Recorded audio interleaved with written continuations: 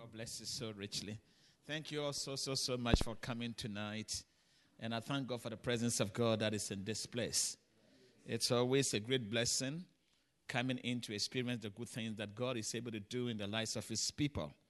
The Bible says that from the rising of the sun until the going down of the same, his name shall be praised. And all over the world, the Bible says that his spirit is moving. When we read the word of God, one of the prophets said that all over the world, his spirit is moving.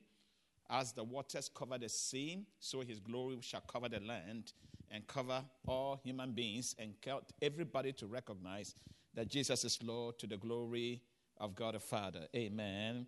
And I thank God so much for being here tonight. I want to express my deepest appreciation to Senior Pastor Angie and then our own brother Tim. Oh, I thought you were going to put your hands together. Glory to God. But thank God for the entire leadership of Freedom Ministries. You're doing an amazing work in this area. Freedom 1, okay, just a little bit. And also Freedom 1, Freedom 2, Freedom 3. Maybe by next year you'll be getting to about Freedom 49 or 50.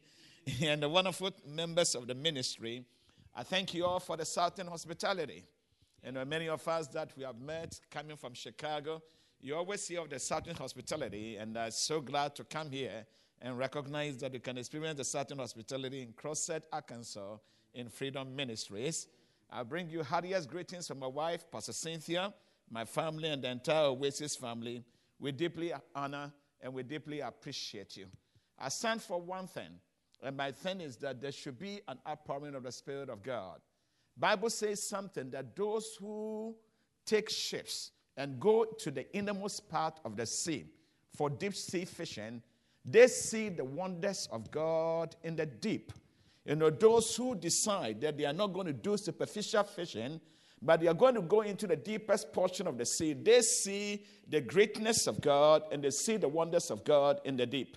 All over the world, I know that many people, Christianity has become a religion, but what I'm trusting and believing God, that after tonight and many of the nights to come, I thank God so much for all the amazing things that God is doing. I've always believed that you must have an encounter. This gospel is not about what you learn, or it's not about somebody trying to explain it to you. You must have a personal encounter with Almighty God. In the Word of God, in the book of 1 Corinthians chapter 15, the apostle was talking about the encounters that individuals had with the Spirit of God. He talked about when God raised up Jesus Christ from the dead. He said he met Peter, and he met James, and he met the brethren of the Lord. He met 500 people at one time. So he was telling everybody else a story. Then at a certain point, he said, wait a minute, I will tell my own story too. On my way to Damascus, I also met him. So that after we have spoken about everybody's story, we should be able to tell our own story about who this Lord is and who this God is to us and how we are determined to do whatever he has committed unto our trust to the glory of his holy name. I'm so glad meeting all the men tonight. It's very good sometimes to have the XY chromosome. Amen. You know, the place filled with a lot of testosterone. What a word is this? You know, and we've been able to really listen to the word of God, come together and get empowered by God and move on from here to become brands which have been plucked out of the fire in order to set up other fire elsewhere to the glory of God. Tonight, I want to give a disclaimer before I share the word of God. Allow me to be a preacher tonight and a teacher of God's word. I'm not a politician, and I don't want to be politically correct. Amen. Everything is the Bible, nothing short of the truth and what God has committed unto our trust. I want to share certain things with us, and I'm just believing God that our hearts will connect and God will empower us for the work that he's committed unto our trust. Let me say some few facts. But before I do that, let's bow down heads for a short time of prayer in the name of Jesus Christ. Father, bless your name. Your word declares, mighty God, that our fellowship is with the Father, and it's with the Son, and it's with ourselves. You said in your word that where 2 or 3 of your children gather in your name, if we look intently, there you are in our midst, mighty God. Father, it is about an encounter, and it is about a manifestation of your Spirit. Your word declares, mighty God, that the Holy Spirit will take the things that belong to the Father and the Son, and mighty God, he will show them unto us. Oh, tonight, I pray, may there be a recovery of sight to the blind, and may we get to understand who you are and what you have planned concerning our lives, especially as men in Freedom Ministries in Crosshead, Arkansas, in the name of Jesus Christ of Nazareth. Take these lips of clay, mighty God. Let your word go forth. Divide the spirit and the soul, mighty God, the bones and the marrow, and let it be of the intents of the hearts of your people, in the name of Jesus Christ of Nazareth. I bless your name, mighty God, in Jesus' name, and every saint of God will say a big amen. Oh, I said amen. Oh, I just said amen. Oh, hallelujah. So let me state some few facts before we move on, and I'm believing God that we shall be blessed tonight. In the wisdom of God, when he created this earth, he made two distinct genders in the beginning with two different characteristics. He created us male and a female in the great wisdom of Almighty God. If you look at it as a physician, I understand it very clearly. The two genders are totally different. We have different anatomies, different physiologies, the hormonal level is different. We have some things that we share in common. And tonight, once again, I'm going to be a preacher, not a politician. Amen. Oh, hallelujah.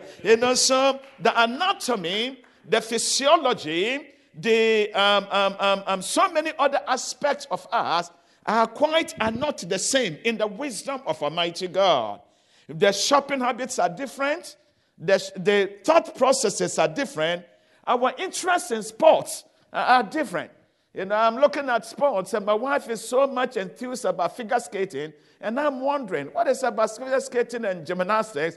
Wanted to watch some Chicago Bulls basketball or some Chicago Bears. They are not winning anymore, but God is on our side. Amen. The worship styles and even the functions are different. After many centuries of civilization, I believe that we bought a lie. We bought a lie that God was not right after all. And the two genders are really the same. And as a result of that, we must destroy any institution that makes them different to the detriment of society. We decided to be politically correct. We decided to say that, the two are the same. There is no difference. Yes, there are certain things that we share in common, but it's very clear. You don't need a rocket scientist. You don't need a neuroscientist to tell you that the two genders are different. Created in the wisdom of God for a purpose to be established and for something to be done upon the face of this earth. We know the genders are not the same. You look at the Olympic records, the 100-meter record is about 9.56 for men. It is about 10 point something for women. You look at the high jump, you look at everything else, the marathon, they are different genders created in the wisdom of Almighty God for a purpose upon the face of this earth. The experiences are different. And there are many times where women ministries gather, and many women gather together. They gather for fellowship, they gather for love. It's very tough. I don't know about here, but it's very tough to gather men. They come together once in a while. We gather around purpose. We don't gather for picture taking and other things. We gather because there is an assignment that we need to accomplish upon the face of this earth. We gather because we recognize that God has made us and imbued us with certain things in order to fulfill his agenda upon the face of this earth. I'm here tonight to say that let the genders be themselves in several aspects. Let us acknowledge our shared destiny in God. Let us accept and start appreciating our uniqueness as well as our harmony. And I believe that in the process, we shall be able to put many of the experts out of business. Many of the experts that sit on CNN and CCN and Fox and everybody let us become the people that God has called us to be, and let us raise up an anthem and glorify the name of the Most High God. Amen. So tonight, once again, I don't want to be politically correct. I want to go according to the Word of God. I want to give another disclaimer that I have been raised by women. Women are some of the actually, if you ask me who my heroes or heroines are, I won't blink an eye. I will mention my mom. I'll give you a little bit of my background. My dad passed away when I was about 6 months old. So I grew up not knowing my dad at all because I was about 6 months old when he passed away. At the age of 11, I was in high school, and my mom also passed away. So I grew up as an orphan, and I grew up staying with my uncles. We were about 9 in number, and we grew up, with uncles and so many other people. At a certain point, my senior sister, who is about 6 years older than me, stepped to the plate to raise us up. And as a result of that, if you ask me, greatest people in my life, the 2 people I know, my mom and then my sister. I didn't know my dad. My uncles, I didn't have great connections with them. I thank God for what they did.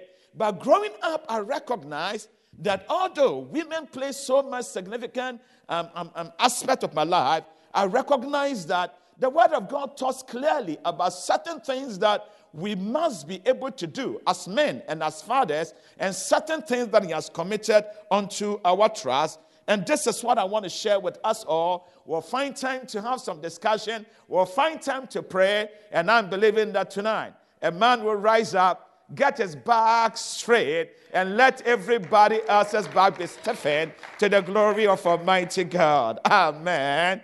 I want us to return to the due order of God's own divine order. Let me share certain things with you. If you look at any human being, I believe that it has been shared here on several occasions. Human beings are tripartite. We are tripartite because, unlike animals, we are spirits, we live in bodies, and we have souls.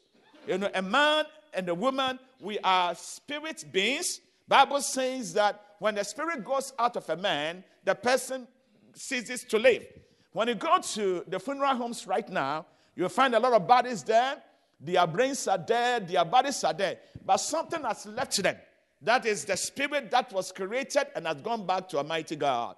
So we are not just body and mind. We are spirit, we live in bodies, and we have souls. The Word of God says in the book of Job that you have clothed me. Job was speaking in Job chapter 11. He said, you have clothed me with skin and flesh. So the skin you see is skin and flesh. He told that you have clothed me with skin and flesh, and you have fenced me in with bones and with sinews. Meaning that what you see outside, the person you are seeing right now, my cheeks and everything else, it's a cloth around me. That is not me. It's like I'm wearing maybe a gray jacket, and you cannot say, oh, Mr. Gray Jacket. If you say gray jacket, I'm not going to turn because I'm not a gray jacket. I'm a person, who is wearing a gray jacket. So Job says something. He said, you have clothed me with skin and flesh, and you have fenced me in with bones and with sinews. Meaning that your real you is your spirit that has been created after the image of God. Your real you is the one who is created in the God class of beings. There is something inside you that gets connected. Animals, souls and bodies, they don't have spirits. We have been created. Bible said that let us make man in our own image according to our own likeness. So human beings, we are spirits, we live in bodies, and we have souls. I'm a spirit, I live in a body, and I have a soul. The soul, the body, we all know. This is what you see. The cravings of the body, all the various things, the 5 senses. And then we have the soul. The soul is that aspect. The soul and the spirit are not the same. Because the Bible says that the Word of God is quick and it is powerful, sharper than any two-edged sword, and pierces to the dividing asunder of the soul and of the spirit. If the two were the same, it couldn't have been divided. In the book of Ephesians, it says that the very God of peace sanctify you wholly. May your spirit, your soul, and your flesh be preserved blameless. Meaning that the two of them are not the same. The soul and the spirit are not the same. So the soul is that aspect of you that really takes care of your mind, of your emotions, of your willpower, and of everything that is related to the mental realm. So you are a spirit, you live in a body, you have a soul. You are a spirit, you live in a body, and you have a soul. And let me tell you some things that are prevailed since the foundation of this earth. we recognize that the three aspects of man, that is the body, the spirit, and the soul, have had their own different times that they have had ascendancy upon the face of this earth. In the beginning, when God created man, the spirit was in charge. God came in the cool of the day, and God communicated with man. Oh, what a beautiful time. When God and man, naming the animals, when they were having fellowship, when marriage was instituted, when man looked at the woman and said, this is bone of my bone and flesh of my flesh. So many wonderful things going on. Unfortunately, man sinned, and man was separated from God. And at that time, something happened. What happened was that the body of man, or the physical realm, started dominating. And the physical realm started dominating to the detriment of the soul and of the spirit, because the spirit died, and then the physical realm started dominating. This is the era I call the era of the brawn, the era of just physical brute strength. This was the era of the law of the jungle, the strongest lives. And this is where man prevailed for a very long time. So as men, everything was about, because generally we are stronger, we are muscular, generally we are bigger, we are taller, we are stronger than the women. So men, because in those days you didn't need a mind match. So all we needed to do was, if you are strong, you dominated the other person. And as a result of that, men dominated for a very long time. Women have been pushed to the background. People have come out with so many erroneous scriptures that the man is the head of the woman. There's nowhere in the Bible. The Bible said the man is the head of the woman. Nowhere in the Bible. The Bible said that the husband, it was in the institution of marriage that he put in an order. And he said that the husband is the head of the house. He never said that every man is the head of every woman. You can't go out there and start bossing every woman around. God never said that. Actually, in the beginning, he created them the same. On the sixth day, Bible said that let us create man in our own image. That man there, he was talking about mankind. He wasn't talking about XY chromosome, as you see me. He was talking about mankind. And Bible says that, so he created them, male and female, he created them on the same day. He formed their bodies on different days. The body of the man was formed first. And Bible says that if you read the Hebrew translation, it was called Ish. So it was not the Adam, it was Ish, meaning the male chromosome, male XY chromosome as we see ourselves. Then afterwards, he teased the woman out of the man. And Bible says that he built the woman. And Bible says that that woman was called Isha. So that is the two genders. So the man is not necessary. God had an agenda. God, in his wisdom, decided that the genders were going to be created differently. Unfortunately, many of men have used this to say that, yeah, God said I'm the head of every woman. That is not true. You can't come to my house and tell my wife that you are the head of my wife. Oh, hello. Oh, somebody understand what I'm talking about? Hallelujah. My boss at work, the chief medical officer at my, is a woman. I can't go to work on Monday and say that, hey, Bible says that I'm your head, so I'm going to take charge. I will be fired. Am I making myself clear? Somebody please talk to me.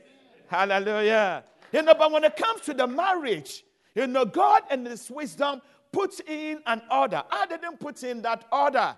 Like everything else, God said the man shall be the head, and then gives various rules. So I always tell women that, hey, if you don't want anybody to be your head, don't marry. You can be like Condoleezza Rice. Oh, hallelujah. You'll be very successful, or be like Oprah Winfrey. You'll be very successful. You don't answer to anybody else. That's understandable. But the moment you get into marriage, if that marriage is going to work, you have to follow the pattern of Almighty God. Hello. Oh, please, somebody talk to me. Hallelujah. So I thank God for Pastor Tim and Pastor Angie. When they come to church, Pastor Angie is the pastor. When they get home, the roles reverse. Hallelujah. Oh, hallelujah. And the roles must reverse when we get home. Because when we get home, God in his wisdom. Once again, my heroes are all women. Actually, when you say anything about women, the skin on the back, the hair starts rising up, I start getting prepared for fight and for flight, because of the deep respect, because I was raised. If you wake me up from sleep, ask me, who is your hero? Without question, my mom. Oh, without question. She died at the age of 40. What she had accomplished at the age of 40. My brother is a doctor. I'm a doctor. My brother is a banker. So many other people. Collectively, we haven't been able to do what she did at that age. And sometimes my brother and I, we are all doctors in Chicago. We sit down and we are wondering, how did this woman do this? At that age. And we have passed her age and we are still not putting things together. So this is not about respect for females and respect for males. My deep respect. But we have to come to the order, of Almighty God. So when Pastor Tim goes home, the order of God is that at home, the husband is the head of the household. Am I making myself clear? When we come to church, the roles reverse. Hallelujah. There was one man of God. The woman of God was a prophetess. I think Bobby Jean Mack. Maybe many of you know. So Bobby Jean Mack was the prophetess everybody knows all over the world. The husband was a member of the church. And then the son was the pastor of the church. So it was very interesting. So whenever they came to church, the son was in charge. In charge doesn't mean that you are bossing people around. If you have ever been a head, uneasy is the head that wears the crown. If you have ever been the head, when everybody else is sleeping, you are awake. So people have used this whole headship. You are thinking about how things must proceed, how things must be done. And when everybody else is asleep, you make sure, that things are working. Boss does not mean that you are throwing yourself around and hitting your chest and saying, hey, I'm the man. No, there's a lot of responsibilities which are associated with it. So Bobby G. Mack and the family is very interesting. When they came to church, the son was the pastor. And the pastor was the head of the church. The moment church service was over, they went home. The man was the head of the household. And whenever they went for any big ministry, the wife, who was a minister, strong minister of God, was in charge. I said, wow, you guys are doing it too well. You are doing something that Almighty God has committed to you. Amen. So let me come back to the ages again. And listen to me very well. So what has happened is that there was the age of the brawn. There was not much of the mind. And men ruled for a long time. Men subjugated because of our brute strength. Then things started changing. Things started changing where many of the things that formerly we used our strength for, now you can use your mind. So the soul started having an edge. And the women improved themselves. So when you go to many of the schools and the rest, the women started improving themselves and recognized that they can use their minds to be able to get certain things done. All of a sudden, the men were stuck in neutral. We haven't moved on, and we started asking ourselves, no. We started getting exasperated. We started getting confused, because now your wife goes to work and brings the paycheck. Hello? Oh, please, somebody. Today we are going to talk. Hallelujah. Maybe it doesn't happen in the sun, but you come to Chicago, the women go to work, they bring in the home, her paycheck is much higher than yours. When they come home, the man is still expecting the woman to cook. And the man is still expecting the woman to do. The woman comes, but the woman is tired. Bring him more pay dollars, than the man. The woman is doing so many other things, and then the men get confused, because it looks like we are being emasculated. It looks like we are being effeminized. Who are we in the relationship? Look at us. We don't conceive. We don't breastfeed. We don't nurture. The little we can do, the women are taking the other one too. So if you, somebody please talk to me. Oh, hello. Today, no political correctness, amen. Because your wife, will go through a pregnancy bear for 9 months. They will deliver, they will breastfeed. By their nature, they nurture the children. And now they are bringing in the paycheck too. And you're a man and you're asking yourself, what is my role here? And what do I do? And many people don't understand. We feel very emasculated. We feel very much effeminized. We feel like, what is our role? Oh, somebody understand what I'm talking about? Please. Oh, somebody please talk to me. What is our role? And we are asking ourselves, and we are getting angry. Yeah, I'm the man. You are the man doing what? Doing what at home? Using a remote control? Watching Louisiana, the Razorbacks. Oh, hello. That's the Razorbacks in Arkansas. Oh, hallelujah. Oh, I said hallelujah. and just downing Budweiser and remote control. And I believe that something in men is saying that, no, we have a role to play. We have something that we must do. There is something that God has committed unto our trust. We have been created with a certain purpose in our heart and something within us. Either you will get frustrated, either you will get depressed, or tonight we'll find a solution in Almighty God. Hey, I said hallelujah. You come to church, the women are taking over.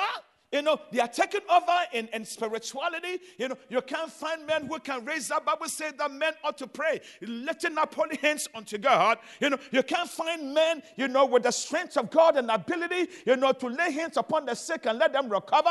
You have men who are not doing so many different things. Meanwhile, something inside us is telling us that we must be able to stand up for the sake of society and for things to work well to the glory of Almighty God. Is somebody listening to me tonight?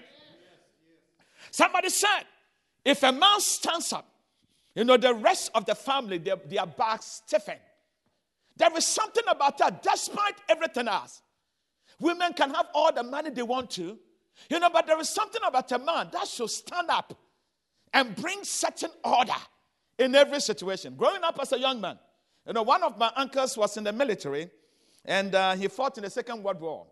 And every night before we went to sleep, afterwards he didn't have a lot of money, so came back from the Second World War, didn't have a lot of money, so women were in charge of our house, so women were bringing in the money, everything else, so every night before we went to sleep, he will just lock the doors, and then will take his rifle in those days and shoot into the air, just making a statement that you don't mess with this house, and every night, all the children were waiting for him to do that.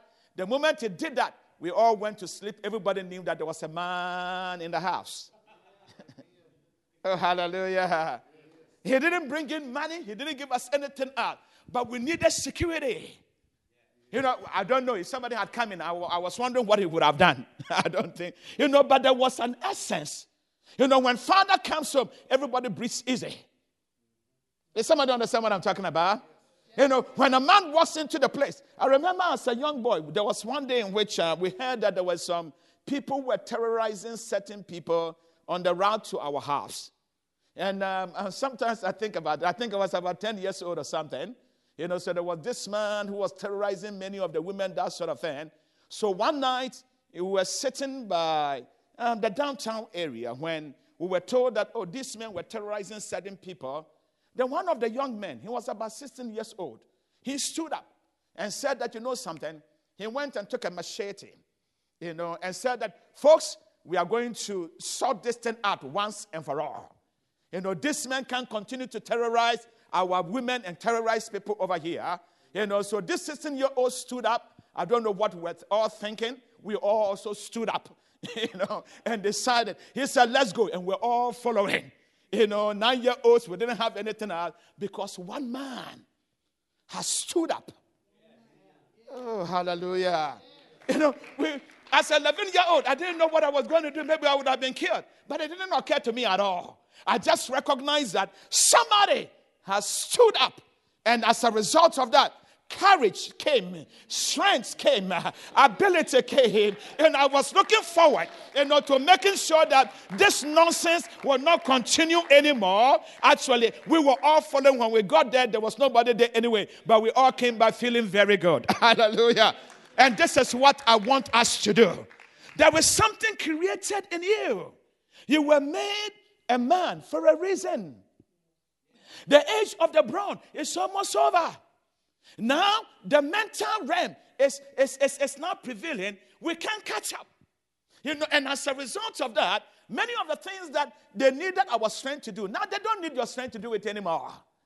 Now they can buy ADT to monitor their house. Oh, hello. They can have alarms. Now they can have somebody they can employ. If you have a lot of money, you can buy your own plane. They don't need you to drive around. So as a result of that, we must find something that God created us for. And we must find something that we must be able to establish in order to become the people we have been called to be and to know that we have a significance. After all, the man was created first before the woman. The man was the one in which the work was given to. Bible says that he put the man in a garden and told him that he should till the land. The woman was made as a helpmeet. And today, no political correctness. But it's all about harmony. It's all about, they have a beautiful function. They have so many things that they do. But today we're saying that there won't be identity crisis. We are going to know who we are also and be able to find that kind of life that will bring glory to the name of Almighty God. Amen. Can we project? Is it possible we can project? If it is possible, let me read to you a glimpse of the 21st century woman. Proverbs chapter 31, verse 10. Proverbs chapter 31, verse 10. If it is not possible, okay. Proverbs chapter 31, verse 10. Interestingly, buried in the pages of the Bible is the 21st century woman. So listen to it. The Bible says many of the times people use this word to talk about husbands, wives. Listen to it. It says, who can find a virtuous woman? For her price is far above rubies. They are priceless. And then in verse 11 it says, the heart of a husband doth safely trust in her, so that he shall have no need of spoil. Because of this woman, excellent, virtuous woman, the heart of the husband safely trusts in her, so that he shall have no need of spoil. Verse 12, let's continue. It says, she will do him good and not evil all the days of your life. Then listen to the characteristics. Verse 13, it says, she seeketh wood. This is a very industrious woman. She is not at home. She's not in the kitchen, like maybe many of us think. This is King Lemuel, way back, talking about way before Christ was born, thousands of years ago, talking about a virtuous woman. I think this woman should be the 21st century woman. She seeks wool, very industrious. She researches. She seeks wool and flax and worketh willingly with her hands. Then continue. So she is like the merchant ships. She bringeth her food from afar. Verse 15, she riseth also while it is yet night, and giveth meat to her household. So she's cooking, making sure that her household is all comfortable, taking care of them, and also seeking wool, and very industrious, and finding something that she's doing with her hand, and a portion to her maidens. So not only does she feed her family, she feeds the other maidens also. Continue. She considers a field, meaning that she thinks. She does her due diligence. She considers a field and she buys it. She didn't take money from the husband. This is an industrious woman. Hallelujah. So God had written it a long time. She considers the field, meaning that she makes good choices. She considers that, no, I will buy it this place. I will buy it in this place. In 20 years' time, it would have maybe I've gotten more money for it. She considers a field and she buys it. With the fruit of her hands, she planted a vineyard. So this is saying that with the profits she makes, she diversifies. She planted a vineyard. Verse 17, Bible said, she gathered her loins with strength and strengthened her arms. And then she perceived that her merchandise is good. And her candle goeth not out by night. Meaning that night, morning, this woman, I'm wondering how this woman found herself so many years ago. And then continue rolling it for me. She laid her hand to the spindle, and her hands hold the distaff. She stretched out her hand to the poor, very kind. Yes, she reached forth her hands to the needy, reaching out to she is not afraid of the snow for her household. Like many of us who live here, afraid of the snow. But anyway, the Lord is on our side. I have to next year, I'm finding a way we'll all come to Chicago. And I'll bring the Chicago men here. Amen. She's not afraid of the snow for her household. For all her household are clothed with scarlet. The beautiful clothing. She makes some coverings of tapestry. Her clothing is silk and purple. Dresses. Her husband is known in the gates. So it's not the husband who is known, not the woman. Amen. So when the husband is at the gates where important decisions are taken, people are saying, wow, that is Mrs. Taylor's husband. Because of the diligence of this woman. When he seated among the elders of the land, and he continued to talk about so many other things that God has committed. Actually, if you look at this is a woman who is excelling in business, excelling in hospitality, excelling in her role as a wife, excelling in her role as a mother, excelling. And this is what Kilemuel wrote so many years ago. We are seeing that woman now, and the men are confused. The men are going, no, you are going to sit at home. No. There are different functions that God has given to us, and they are supposed to be complementary. Men are supposed to rise. And this is my challenge to us all. What must we do? Because in the midst of their bettering themselves, we are also going to find the 21st century man, according to the word of Almighty God. Unfortunately, we have been judged in one area that we are not really cut out for. And that area is nurture. So many people say that, we don't take care of the children, we don't take care, but generally, if you look at the XY chromosome, our nature, the woman is generally built for nurture. Because they conceive, they breastfeed. They generally. So if we are being judged so harshly that, you are not at home changing diapers, which is understandable. If you are there, I change diapers all the time. It's not something that we should do. But generally, there is something more. That's the reason why the man who is left at home to be changing diapers and the rest start feeling emasculated. Am I making myself clear? Somebody please talk to me. It is not because we don't want to. Somebody said that, something. Whenever I sat at home and I saw my wife come back from work, and I'm asking myself, that what should I do? Because generally, we are supposed to be the providers. Generally, we are supposed to be the protectors. Generally, we are supposed to be the guides. Generally, we are supposed to be the ones who should work with the fairer gender to make sure that everything is working well. And this is where I'm believing God that tonight, our esteem will come up again. And somebody shall rise up again to become the people that God has called us to be. Amen. Let me read the book of John, chapter 19, and I read from verse 1. Tonight, maybe I'll break it into different segments. I introduce our prototype of a man. I introduce who we are supposed to be and how things, and I'm trusting God afterwards we shall pray for ourselves. There are certain things we are doing in Chicago. I'm building some investment class. And as I was praying this morning and thinking about the men here, I was just thinking that CrossSet, we should be able to start getting some of the businesses. In Chicago, we have started the men coming together in fraternity, just Christian men, saying that we are not going to pay mortgages to the banks all the time. Some of us can come together, put our monies together, and be able to earn money so that our children will be blessed too. Did you know the word of God would say that a good man, and I know I have good men here, a good man leaves an inheritance for his children and for his children's children.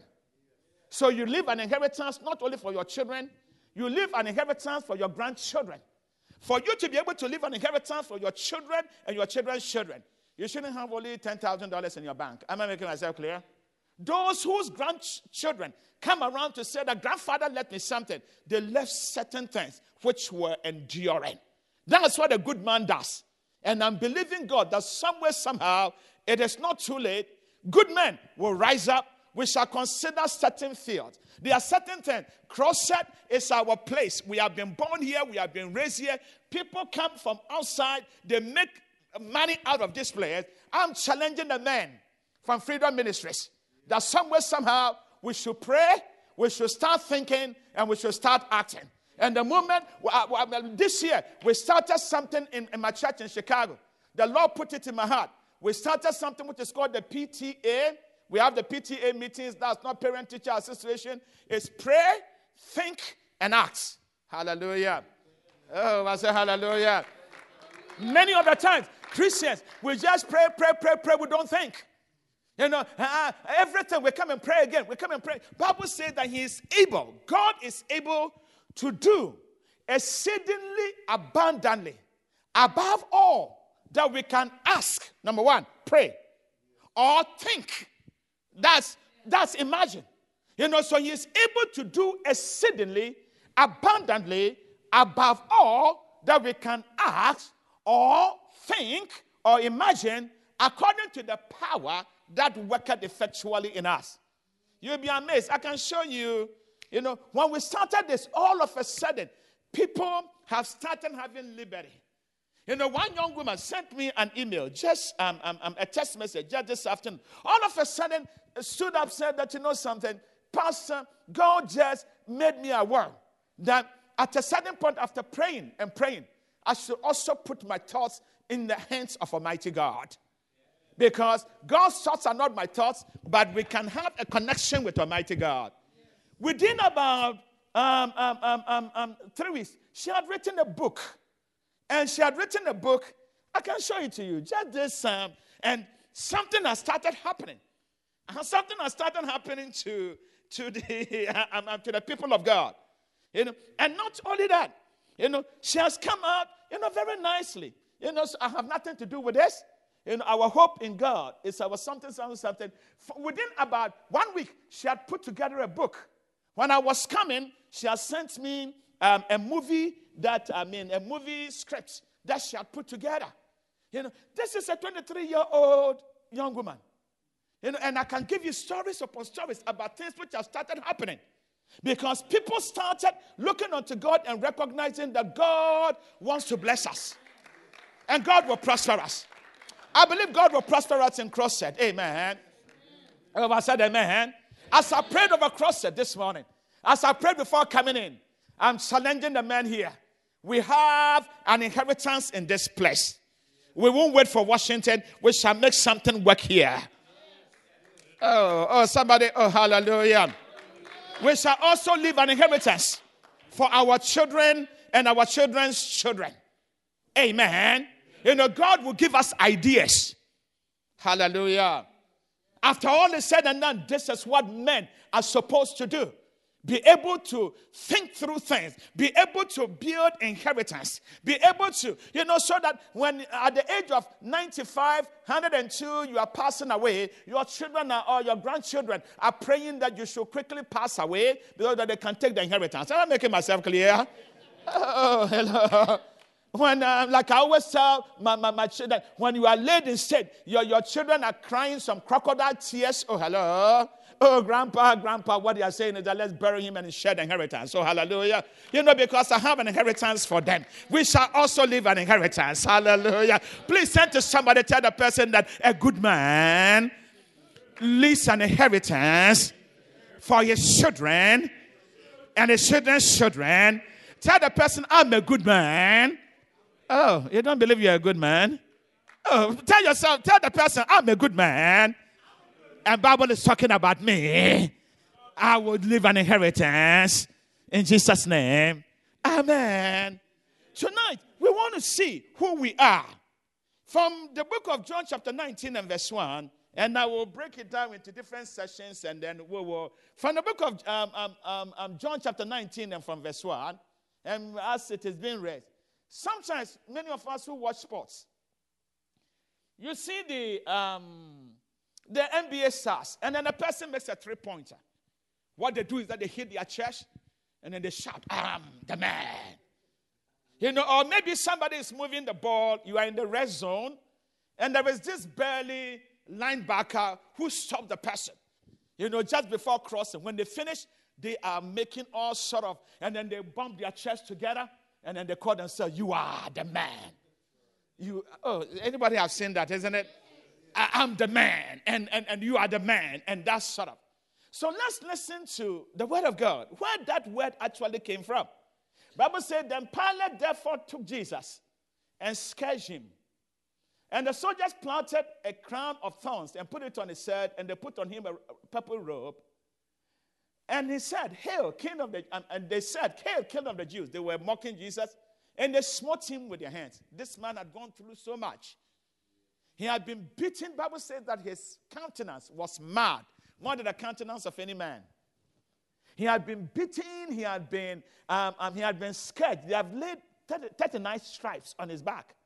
And this is not the kind of whip that we know. This is the kind of whip where the metal railings get into your flesh. And when they pull the flesh, your flesh is torn apart.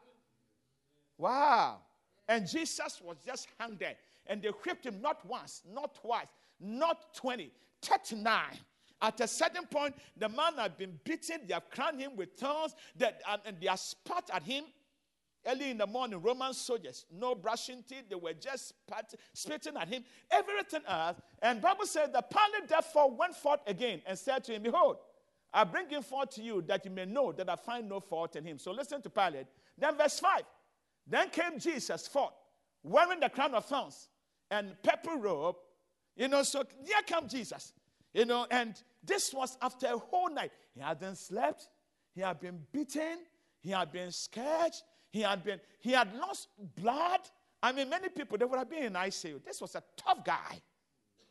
Many people think Jesus was. Many people can't survive this. They couldn't survive 2 seconds of this. I'm talking about soldiers. I'm not talking about some little, the story of Lilliput and some little people. We are talking about soldiers. They beat him. The guy had been buffeted. The guy had been whipped. The guy, everything else. So then comes Jesus in the bloody mess, coming into the praetorium. And Bible says that then came Jesus forth, wearing the crown of thorns, blood oozing everywhere. And Pilate said unto them, behold, the man. Hallelujah.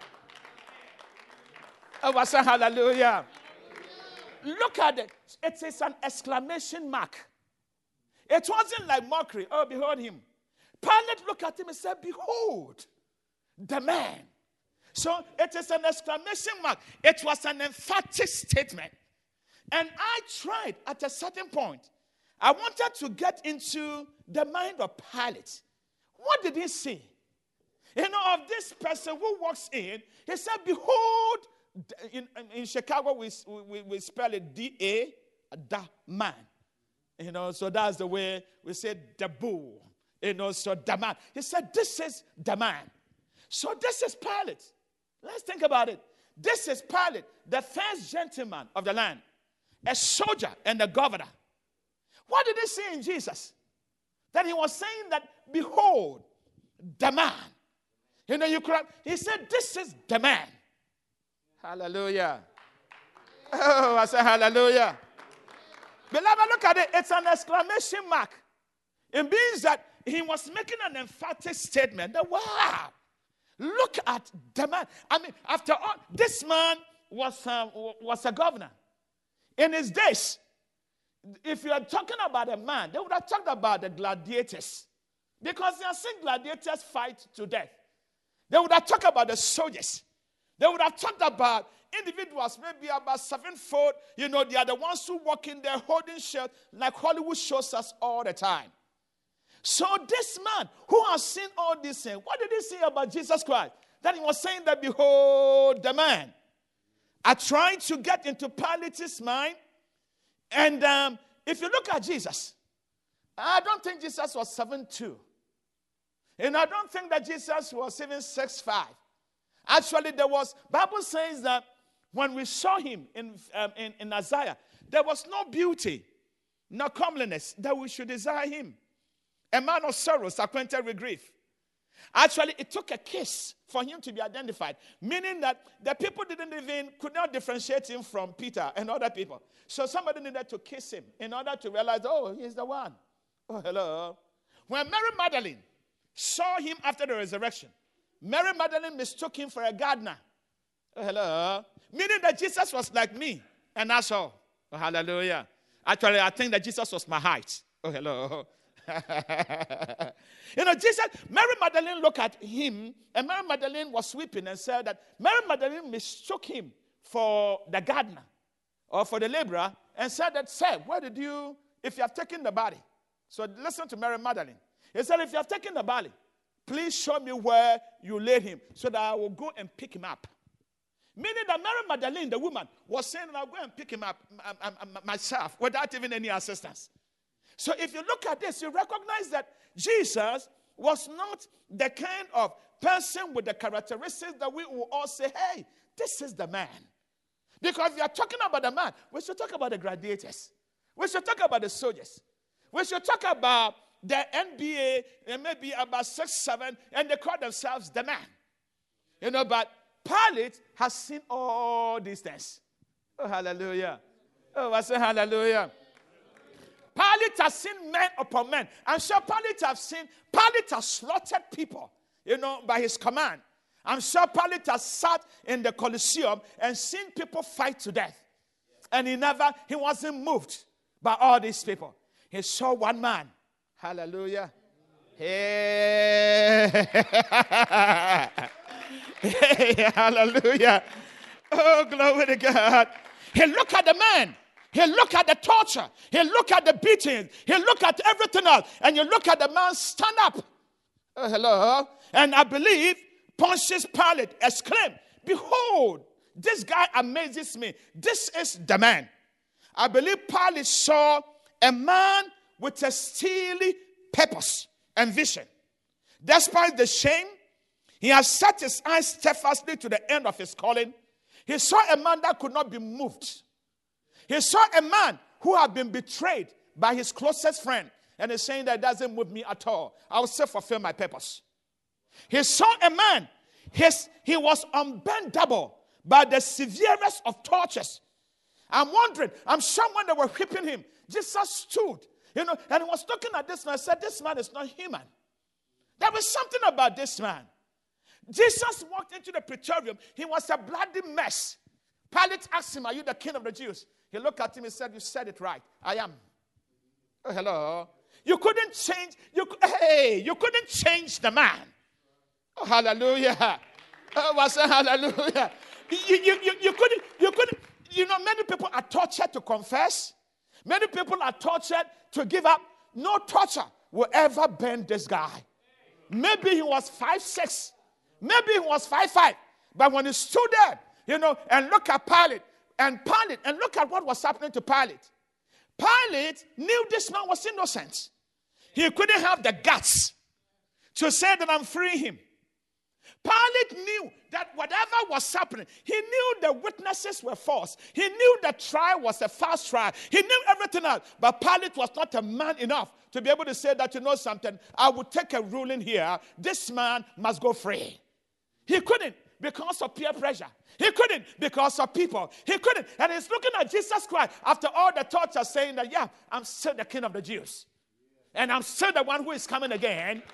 And I'm still the one. And if you look at his sacrifices, at a certain point in Gethsemane, when they came to him and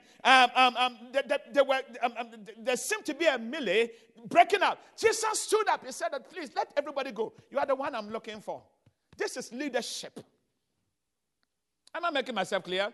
He stood up. He said that, something, let everybody go and take me. Because it's not about Peter. It's not about James. It's not about Bartholomew. It's not about John. I'm the one you are looking for. I'm the one you are looking for. Let everybody go and take me. And this is a man. Oh, hello. Hey. Oh, hello. This is leadership. After being betrayed, he looked at them and said that, something, this doesn't faze me at all. Maybe somebody listening to the sound of my voice tonight. Maybe you have been betrayed.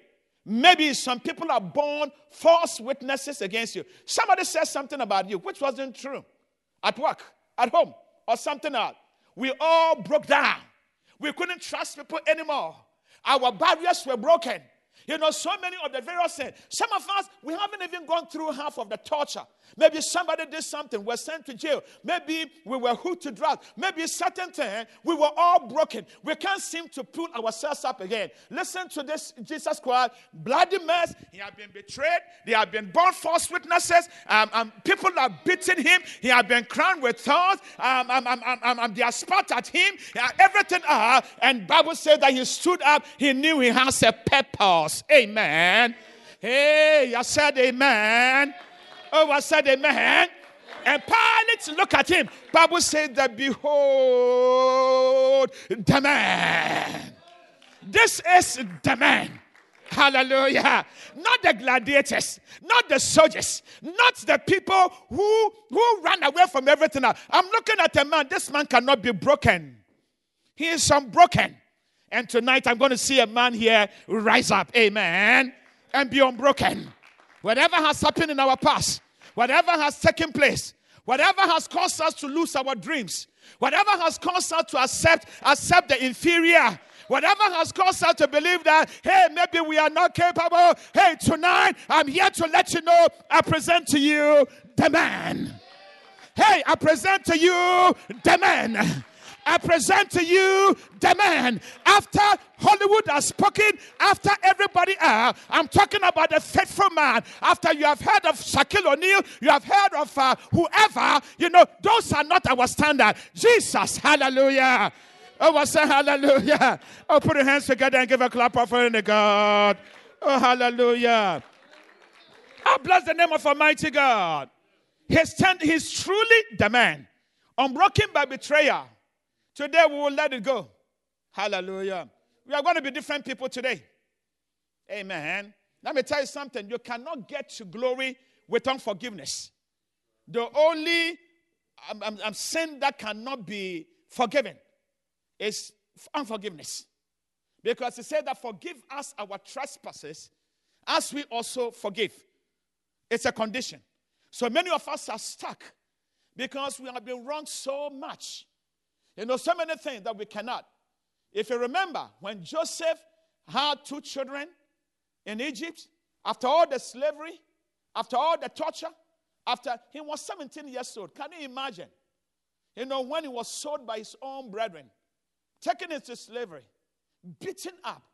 They gave false witness that he was a rapist. He didn't commit any rape. And afterwards he was thrown into a dungeon. They kept him. That was a goodly man. When they came out, the first thing he should have done, she should have sought for Potiphar's wife. Oh, hello. Because this time she was in charge. The man said that, no, God brought me here for a purpose. Hallelujah. Oh, I say hallelujah. And I thank God that I see my black brethren here. We are having Black History this month. We are saying that, something, Christ is the one who brings everything together. Oh, hallelujah. Oh, I say hallelujah. Actually, what had happened in the slave trade times, it was supposed to be introduction of Christianity. That was, Christianity was what should have been introduced, but the heart of man is just generally wicked. And as a result of that, many things happen. But whatever the situation, Bible says the grace of God has found us again. Today, may there be harmony. And may there be reconciliation. Hallelujah. Oh, I say hallelujah. I said I'm not going to be political correct. Am I making myself clear? May there be that kind of thing that God will bind us together. In Christ, the middle walls of partition are broken. He is the Prince of Peace. He is the only one that can melt our hands together. And I believe in God that something should start in Freedom Ministries among the men. May you become an epitome of harmony. May you become an epitome of love. May you become an epitome of prosperity. May you become an epitome of heaven. Amen. So that when they walk into Freedom Ministries, they recognize that from every culture and from every race and from everywhere else, one person has made a difference in our lives. His name is Jesus Christ. And tonight, we are saying that behold the man. Hallelujah. Oh, please, I say hallelujah. I thank God so much for all the things that he is doing. I make a call tonight. I call all the men of Freedom Ministries to divine order today. Let's stand in our generation against injustice, prejudice, hate, peer pressure, envy, backbiting, destruction today. I'm believing God that prosperity will rise up in this place. On your land, there is prosperity. Nobody will come from anywhere and take your inheritance. You will experience your inheritance. Amen. Listen to me. You know, like I was telling my brother here, I came from heaven, but born in Ghana, in Africa. And came here, as a physician to do residency. I call it my hobby. My real calling is God. Oh, Jesus. Jesus, I live, I move, I have my being. Hallelujah. You know, so many people ask me, oh, so you are a professor? I said, no, I practice it as a hobby. My real calling. You know, because I don't desire things on earth. You know, things on earth, have you seen anybody, a hearse taking anybody to the cemetery with a U-Haul behind with all his properties? No.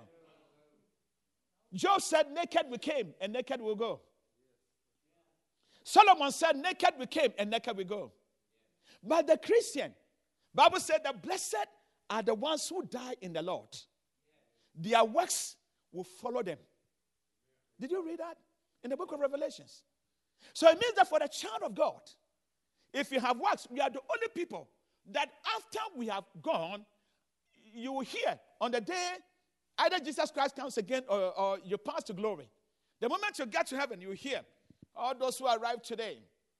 Mr. Tim, you check carousel 7 in heaven. Your works are following you. Your works are following you.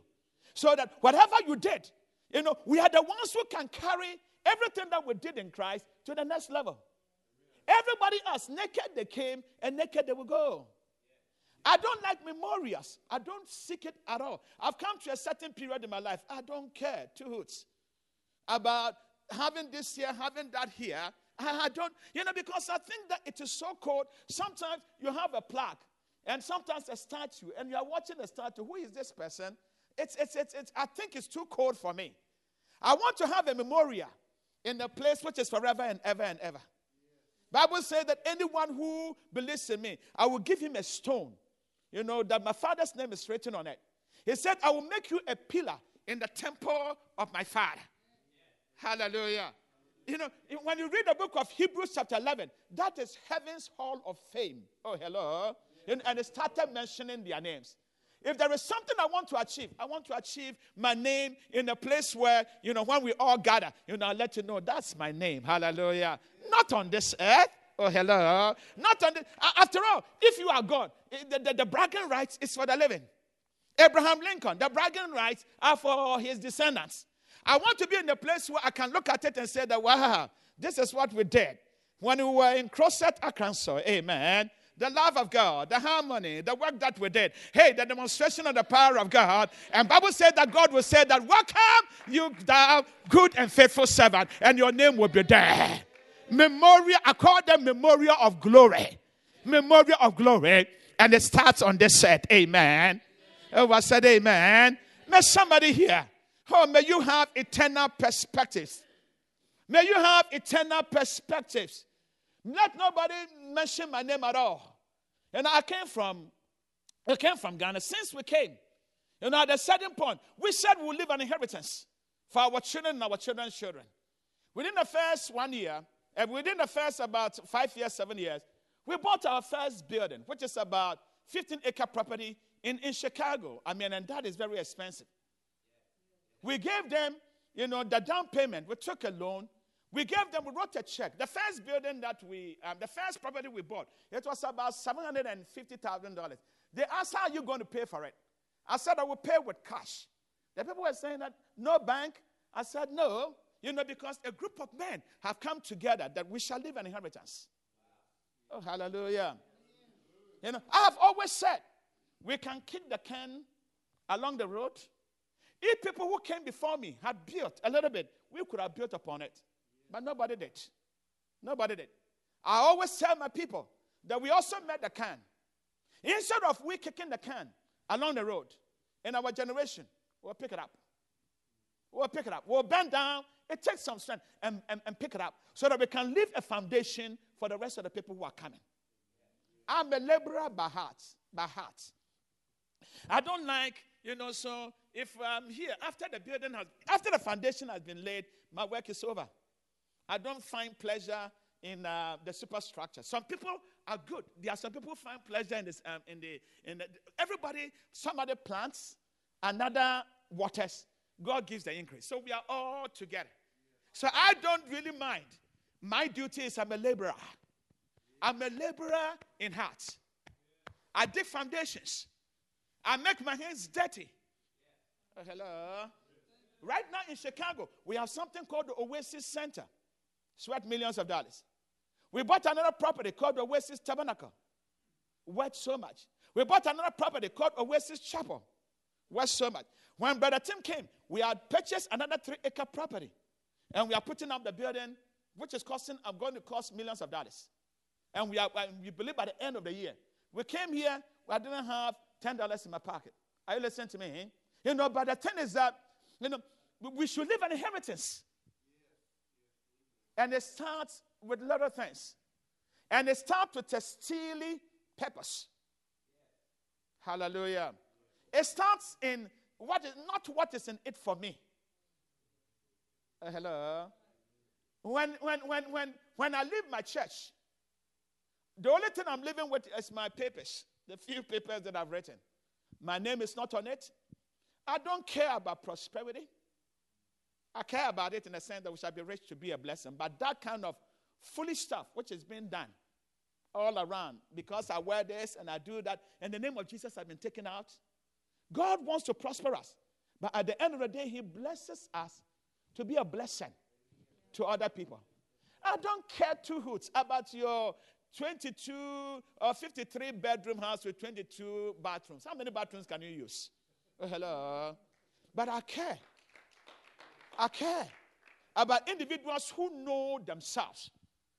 My esteem is not because of my car. It's not because of the suit I wear. It's not because my esteem. I'm just complete. I'm not superior. I'm not inferior. I'm just complete in Christ. I'm just complete in Christ. I cannot be moved. Oh, hallelujah. Oh, hallelujah. People can't impress me with their money. If I wanted to earn money, as a doctor, I can tell you a lot of stuff. At a certain point, I'm just complete. I'm just myself. I'm here on a divine agenda. And I believe that somebody is here on a divine agenda. And somebody here, the Lord will bless you. Am I making myself clear? We shall do a work. The posterity will come by. I'm so glad I'm here on the 27th. Today is the 27th, isn't it? Or 26th? 27th. I'm so glad I'm here. May the Lord bless you and enlarge you. I believe I came here at the right time. We are having a program. Actually, we are having so many programs in Chicago. One of them is called the Men of Faith Network, which I'm the director. I wasn't there. The other one is called Coming Home, in a very large place, about thousands of people. I wasn't there. I just perceived this is the time I needed to be here. Oh, hallelujah. Oh, I say hallelujah. And I'm just glad with what God is doing. I'm not among 10,000 people. I'm not in, and actually, because I wasn't there, they were even, what my role, I have to give a segment and preach a certain portion.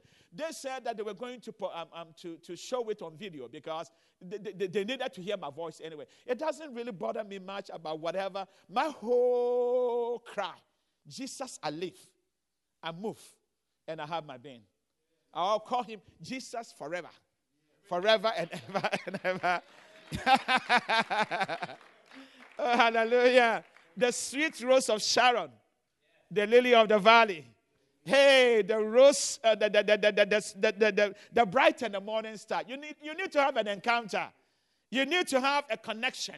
And then you just realize that tears are welling down your eyes, not because you are emotional, but the sweetness of his love. And something that is indescribable. The Song of Songs, which is Solomon, like he said, he kisses us with the kisses of his mouth. His love is better than wine.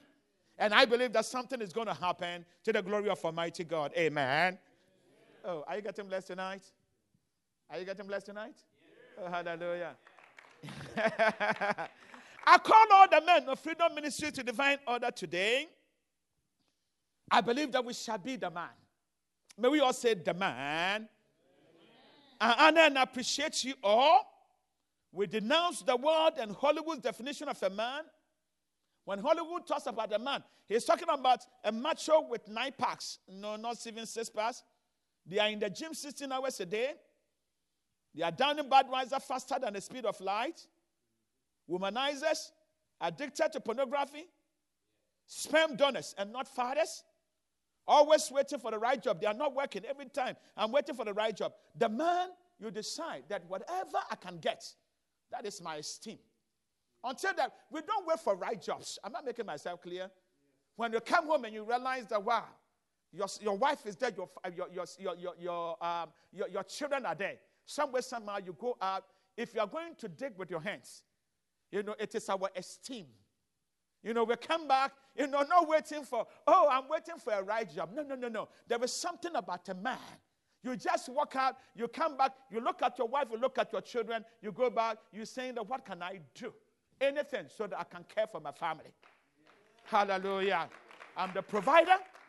I'm the protector. I'm the faithful, a faithful man. As a messenger of God, I call all men and fathers to God's divine order today. We are proud of our gender. And we pledge allegiance to the Lamb and to the King of Kings. Amen. Oh, I said amen. I'll be bringing it an end to. Let me give you some few truths, and then we shall be praying. Men are you are not born a man. Males or boys are born with a purpose. We didn't have anything to do with it. You are born with an XY chromosome. That doesn't make us. So boys are born. Men are made. Oh, hallelujah. Anybody that you go out there, if you are born with an XY chromosome, you are a male. You are not a man. Oh, hallelujah. You are a boy. The Bible says, unto us a child is born. Unto us sons and men are given. You are battle tested. Like Jesus Christ. You come in, Pilate is saying that, behold, wow, behold the man. When I can't even take decision, this man, despite the torture, despite the bloody mess, when you look at him and said, wow, behold the man. You were born a male, men are made, and kings are crowned. And I will read one more scripture. And when the king is crowned, no one can defy it. Tonight, I charge you all. You were born with an assigned gender. And now the main gender. But inside the main gender, that extra Y chromosome, there was a purpose that Almighty God placed in that. From the garden, the command was to take charge and work hard. The man, Bible says, the garden wasn't a 17 by 17 foot garden. This was a huge land. It was watered by 4 rivers. River Euphrates. I'm talking about not your little sprinkle, with a hose. This was a huge land. And Bible says that God put the man there and said that you would till the ground. Hallelujah. So this is not some little bit of, I did some little bit of, this was, so work was not put into regimen of man after the fall. Before man fell, God told the man, work is built into our regimen. Hallelujah. When I was growing up, I didn't like Adam and Eve at all because I thought Adam and Eve were the reasons why we are working. So I wanted to always lie down beside the swimming pool and drink some chocolate and get some ice cream all the time. So I always said that Adam and Eve, why did you sin so that we are working? Not knowing that it wasn't Adam and Eve, because of Adam and Eve that work came. The work came after man was put into the garden. But at that time, the Bible said that there had been no rain from heaven because there was no man to till the ground. God was still waiting for a man in order to pour out the rain. And tonight, I make a declaration that God is waiting for a man here. Up to this time, it looks like no rain is falling. It looks like nothing is coming from the ground. It looks like we are not having any germination. Because God is waiting for a man to till the ground. And the Bible said that when the man was put there, God blessed him. And God said that you'll be fruitful on the land. When man sinned, it wasn't work that was given to man. It was the ground that was cursed. So now man will work and sweat, and eke out a living from the land. It wasn't because the land would be cursed. It wasn't because of work. So as the man, we were the ones who were put into the garden the first time. We were the ones who were asked, the women were given us helpmeet to help us. Definitely without the help. Men need help because without the help we cannot accomplish everything else. But we were the ones who were put into the garden. So as anybody who is listening to the sound of my voice, your XY chromosome, the male gender, is not the end of it all. You were born with it. You had done nothing. But I believe inside that Y chromosome, that gave us the physical identification that we have, was a great command of Almighty God and a charge. Amen. For this reason, a man, not boys, will leave father and mother and cleave unto their wives, and they shall become one flesh. Inscribed in your DNA is that mandate to provide, the mandate to protect, the mandate to guide, and to direct. Do you know Bible says that fathers, Bible says that blessed is the man. Children are gifts from God, heritage of the Lord. Bible said they are arrows in the hands of a mighty man. And blessed is the man who has his quiver full of them. You cannot be an archer. To be an archer, you need strength. Hello. You need visual acuity.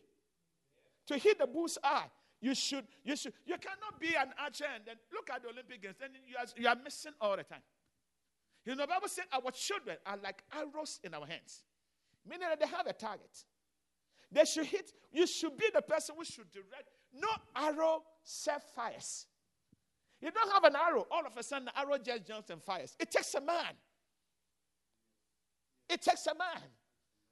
Behold the man. Behold the man.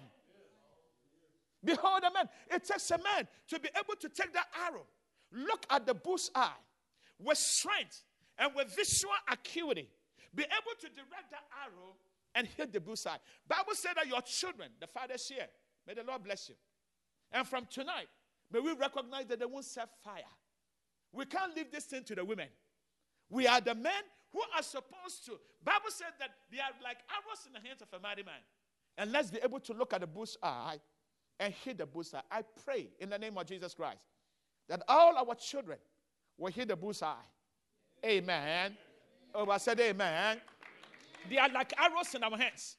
Every child that God has given to us, that God's heritage, I pray tonight, that God will give us that grace, and God will give us that power, and God will cause us at the end of the day to, like great archers, not living this work for teachers, not living this work for only our wives, not living this work for anybody else. We're going to be part of it because a great man, but be able to take that arrow and let that arrow hit the bull's eye in the name of Almighty God. Amen. Oh, I said amen. Boys are born, but inside that DNA is that strength and that vision. Tonight, may we have a vision. May our eyes open. May we see the invisible. I'm praying for the prosperity of Crossett. I know many of you have prayed. I'm just joining you all. God will bless us on our land. He will bless us here. He will bless us in Hamburg. Amen. And He will bless us in Monticello. Oh, hallelujah. He will bless us in Ashley County. Hallelujah. Oh, I say hallelujah. I feel like maybe at this time, let's rise up on our feet. Let's just start praying a little bit of prayer, and then I will just finish it up. We glorify your name. We exalt your name. We magnify your name. Oh, we give you glory and we give you praise, mighty God. Everything that you have accomplished tonight, mighty God, it is just the beginning. Mighty God. Yes, Noah, mighty God, waited for so long until the day when Bible says that the fountains of the deep were broken and the windows of heaven, mighty God, were opened, and there was a deluge. In the name of Jesus Christ of Nazareth, I make a declaration that with what you will do in the lives of these men, mighty God, the land shall be called Beulah. That is a delightsome land, and it shall be married, and the land shall be called Hephzibah. Lord, we know geography tells us that there are rains that are made up of droplets of hydrogen and oxygen. So we see rain come upon our land, mighty God, compounds of hydrogen and compounds of oxygen. But in your word, you also declared that there is another kind of rain. They are called showers, and showers of blessing. Showers of blessing. Mighty God, showers of blessing will receive. Showers of blessing will receive upon every man here, and showers of blessing will receive. Mighty God, for our ministry, Freedom Ministries, in the name of Jesus Christ. Showers of blessing will receive, mighty God, for crusade, mighty God, and showers of blessing will receive for our land. We'll bless your holy name, mighty God, for you are able to do exceedingly abundantly above all that we can think or ask of, according to the power that works effectually in us. We'll bless your holy name, mighty God. In the name of Jesus Christ of Nazareth, we give you glory. We exalt your holy name. For the zeal of the Lord shall perform this. For the goodness of God shall perform this. For the Lord will accomplish this. In the name of Jesus Christ of Nazareth, the mighty God, they will no more say that these are just males. They will say that, behold the man. And your name will be glorified. In Jesus' name. And every saint of God will say a big amen. Oh, I said amen. Oh, I said amen. You know, my last scripture to you is that after Herod has said, behold the man, the next thing that he said is that, behold the king. That was the next thing that, so in the same John, Jesus Christ came back and he said, behold the king. So today is M2K. That's the title of my message. From men to kings. Hallelujah. Oh, I said hallelujah. From men to kings. Hallelujah. Because that same voice that said that, behold the man. The next thing that he said is that, behold the king. You know, so we are moving from here. You know, not only becoming men, parting after the order of Jesus Christ, the people we are supposed to be, there will be a revival and there will be a restoration.